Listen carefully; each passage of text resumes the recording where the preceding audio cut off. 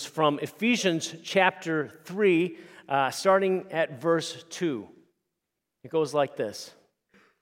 Surely you have understood the administration of God's grace that was given to me for you. That is the mystery that was made known to me by revelation, as I have already written briefly. In reading this, then, you will be able to understand my insight into the mystery of Christ, which was not made known to people in other generations, as it has now been made known by the Spirit to God's holy apostles and prophets. This mystery is that through the gospel, the Gentiles are heirs together in Christ. Members together of one body, sharers together in the promise in Christ Jesus. I became a servant of this gospel by the gift of God's grace given me through the working of His power. Although I am less than the least of all the Lord's people, this grace was given me to preach to the Gentiles the boundless riches of Christ, and to make plain to everyone the administration of this mystery, which for ages past was kept hidden in God, who created all things. His intent was that now, through the church, the manifold wisdom of God should be made known to the rulers and authorities in the heavenly realms, according to His eternal purpose that He accomplished in Christ Jesus our Lord. In Him and through faith in Him, we may approach God with freedom and confidence.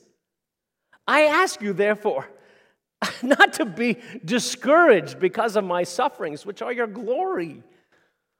For this reason, I kneel before the Father, from whom every family in heaven and earth derives its name. I pray that you, out of His glorious riches, may be strengthened with power in your inner being through His Spirit, that Christ may dwell in your hearts through faith. And I pray that you, being rooted and established in love, may have power, along with all the Lord's people, to grasp how wide and long and high and deep is the love of Christ, and to know this love that surpasses knowledge, that you may be filled to the measure of all the fullness of God.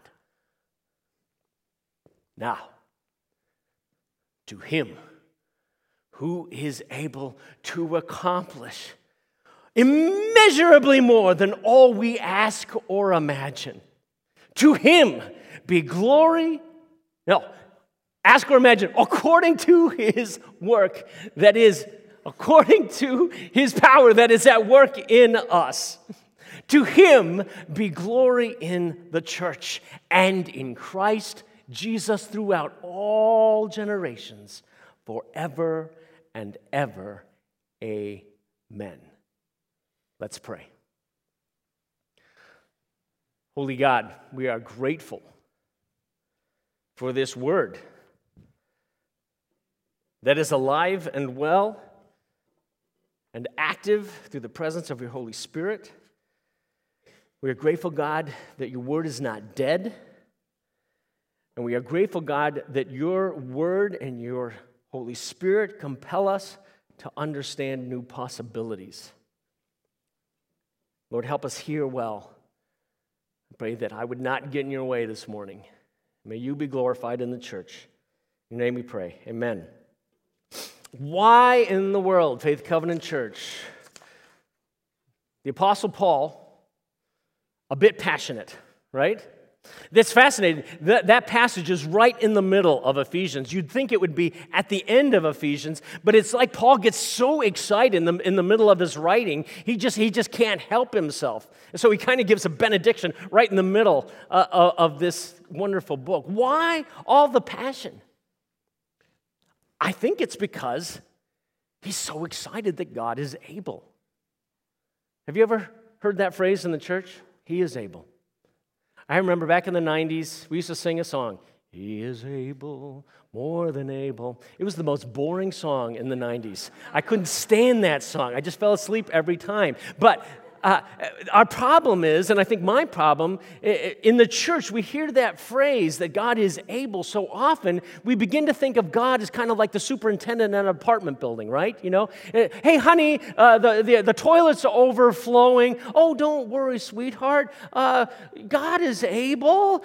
He did such a great job on the garbage disposal. We'll call him. Paul is not saying that God is efficient, which he is. He's not saying that God is reliable, which he is. He is saying that God is able to do immeasurably more than all you and I could ever ask or imagine. This being the case, church, come on. We can't help but imagine more, right? Take every prayer. Excuse me, I'm going to get a drink of water. I have a bit of a cold. Take every prayer ever offered in the history of humanity. We still haven't come close to understanding how immeasurably more God is able. To take every imaginative story or thought you have ever had, or any human has ever had, about which God could accomplish. I mean, we can imagine now, we're like, okay, yeah, I believe God created the universe. I believe God created the color green. I imagine, of course, that God could create a you and a me. We get that, of course, but Paul compels us and reminds us that God is able to do immeasurably more than you've ever imagined God can do. Which means, Faith, that God can do immeasurably more than you can ask or imagine, than you've ever asked or imagined for this church. So when you pray for the church, and time out, you pray for the church, right? Yeah? Hey, just a reminder all, that's a big deal. You need to be praying for the church, not just me and the staff. You need to be praying for Faith Covenant Church, for the church worldwide. When you do, you get to pray big prayers. Because God is able to do more than you have ever imagined. We sometimes think, well, I'm just one person, though. And God, of course, says to us, well, why are you imagining what you can do? It's not about what you can do, it's what I can do through you. Well, Lord, we're just a small congregation. Faith Covenant Church, I think God might say to us, well, I did write in my scriptures, I wrote in the Word that I am, of course, limited by the size of local church congregations. No, that's not nowhere. There's nowhere in the scriptures where God says, I am limited by how big a nation is, or how big a church is, or the size of your pocketbook or your IQ. God is never limited by us. But Lord, we're human. We have no power. I think God jumps up. I think God jumps up and down when we say, Lord, we have no power. I think he loves it. I think he dances in delight, because that is the truth of the scriptures. You have no power. You have no power outside of him. With us, nothing's possible. With God, all things are possible, according to his word. Faith, I can't predict the future, what's going to happen this fall. But I do know that God is able to do immeasurably more than you have ever asked or imagined this fall, this next year. So we need to imagine more. How do you imagine more? How do we do this, Pastor? Well, how about this? How about we ask God for the imagination of the Holy Spirit? Think about it. What if we began to pray not for what we're imagining? What if we began to ask God for what God is imagining? Lord, I have a vision. Lord, what's your vision? What are you seeing? What do you want me to see, Lord? Take away the blinders. In his book, The Divine Commodity, Skye Jethani shares a story from a trip he took with his father in India. While walking the streets of New Delhi, a little boy approached them. He was, quote, skinny as a rail and naked but for tattered blue shorts. His legs were stiff and contorted like a wire hanger twisted upon itself. Because of his condition, the little boy could only waddle along on calloused knees. He made his way towards Skye and his father and cried out, "1 rupee, please, 1 rupee." Skye describes what happened. In his father's response, his father asked, "What do you want?" "1 rupee, sir," the boy said while motioning his hand to his mouth and bowing his head in deference. "How about I give you 5 rupees?" The boy's submissive countenance suddenly became defiant. He retracted his hand and sneered at us. He thought my father was joking, having a laugh at his expense. After all, no one would willingly give up 5 rupees. The boy started shuffling away, mumbling curses under his breath. My father reached into his pocket. Hearing the coins jingle, the boy stopped and looked over his shoulder. My father was holding out a 5 rupee coin. He approached the stunned boy and placed the coin in his hand. The boy didn't move or say a word. He just stared at the coin in his hand. We passed him and proceeded to cross the street. A moment later, the shouting resumed, except this time the boy was yelling, thank you, bless you." He raced after us once again, but not for money, but to touch my father's feet. This is, I imagine, how our God sees us, Jethani writes, as miserable creatures in desperate need of his help. But rather than asking for what we truly need, rather than desiring what he is able and willing to give, we settle for lesser things. Faith, do we worship a 1 rupee God?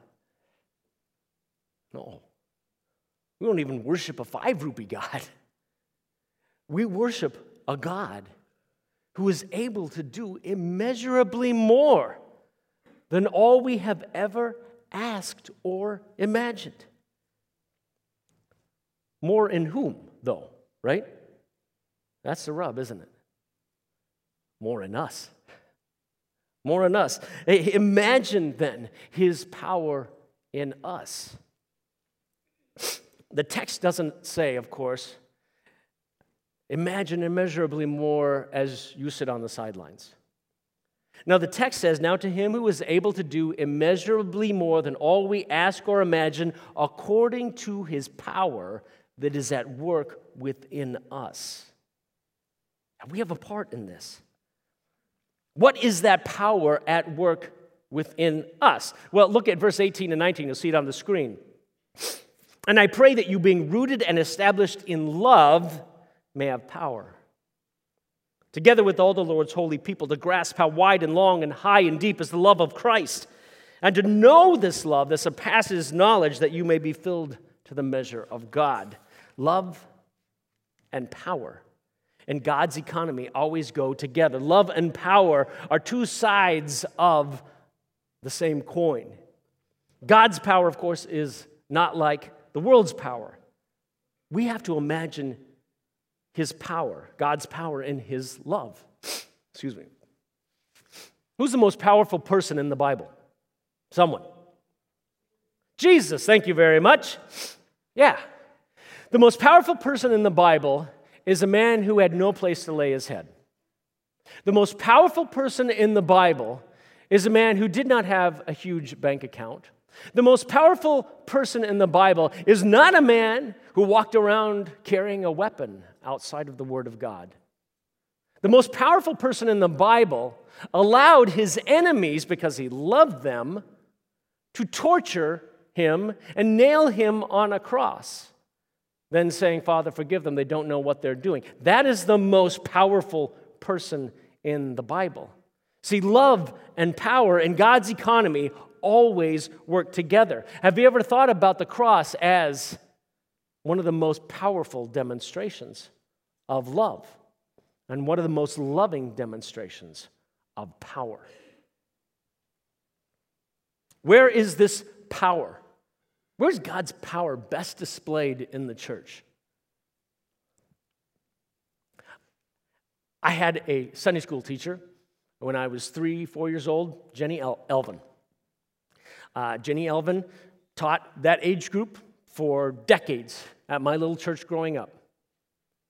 That woman helped change the trajectory of my life just by lovingly, every week, sharing the love of God with these little kids, me being one of them. When we had our church retreat recently, one of our older saints was helping one of our younger saints who needed help managing the terrain with her walker. Those two people together, out of love, were demonstrating God's power. As we cheered at the retreat for this little girl of 3-4 years old, I don't know, literally climbing, two of them actually, climbing the climbing wall, as we all gathered together, we cheered for her. That was powerful stuff. Whenever you pray for another person, that is powerful. Whenever you give to the ministry of the gospel, through your time, your talents, your treasures, that is powerful stuff. See, we need to hear this, church.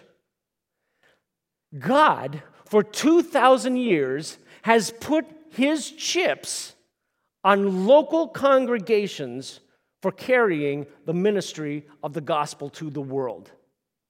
He's put all of his chips on the church. And we think, oh, the church is so broken. We think the church it's corrupt. There's all these problems, filled with a bunch of hypocrites. Absolutely. Think about it. God's brilliant.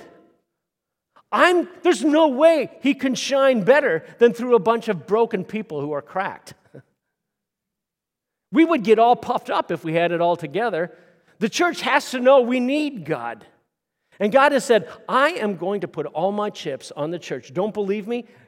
I'm going to show you something here that's going to take your value of the church and raise it to here. Imagine God's glory in the church. My next point. In our church, in our world, all people seek all kinds of glory. Presidential candidates are seeking glory in 2020. The Vikings are seeking glory in the Super Bowl. God help them. Look at this verse. Ephesians 3:10. Read this with me if you would. God's intent was that now, through the church, the manifold wisdom of God should be made known to the rulers and authorities in the heavenly realms. I love that verse. I mean, think about church. As we are gathered right now, as the church is gathered worldwide, I hope that you are being edified. If you're a visitor here, I pray that you walk away from this experience tasting and seeing that God is good, and I hope that's happening all over the world. But we need to know something. There is something supernatural going on every time the church is together. That text tells us that through the church, the manifold wisdom of God is being made known to the rulers and authorities in the heavenly realms. As you stand and sing, as you reach out a loving hand, as you pray for another, as the church does church stuff throughout the world, we are testifying to the spiritual realm. Come on, church. Let's take that value of the church here and let's move it up to where God has placed it. We have to value the church. If we're going to be disciples of Jesus, we have to value the church the way Jesus values the church. I like the way Pastor John Piper puts it. He says, the way the church glorifies God is by simply providing an arena in which the work of Jesus Christ can take effect. What does that look like? Let's make it simple, really simple. Peter, James, and John, 3 disciples, okay? What they'd imagined for their lives the day before they met Jesus was, we're fishermen. Our fathers were fishermen. Their fathers were fishermen. We're going to be fishermen. That's all that they had imagined. Maybe they asked God that they would be very good at catching fish. That's great. The very next day, they meet Jesus.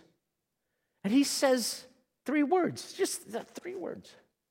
Come, follow me.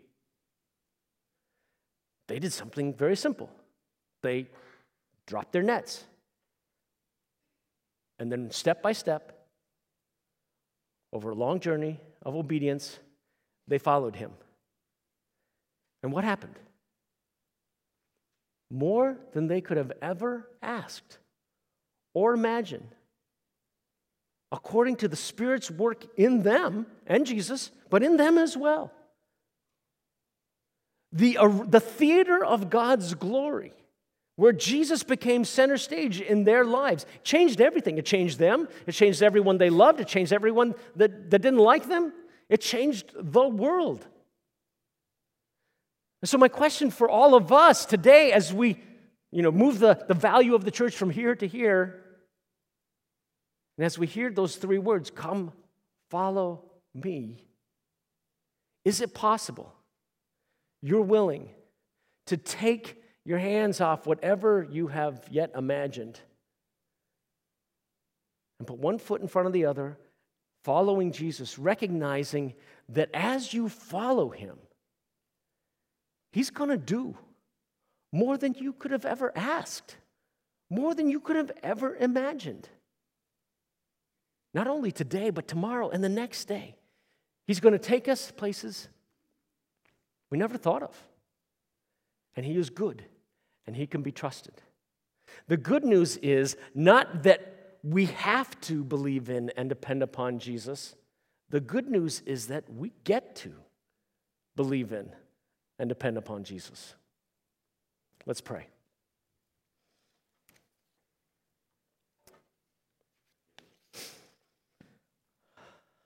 Lord, you're so good.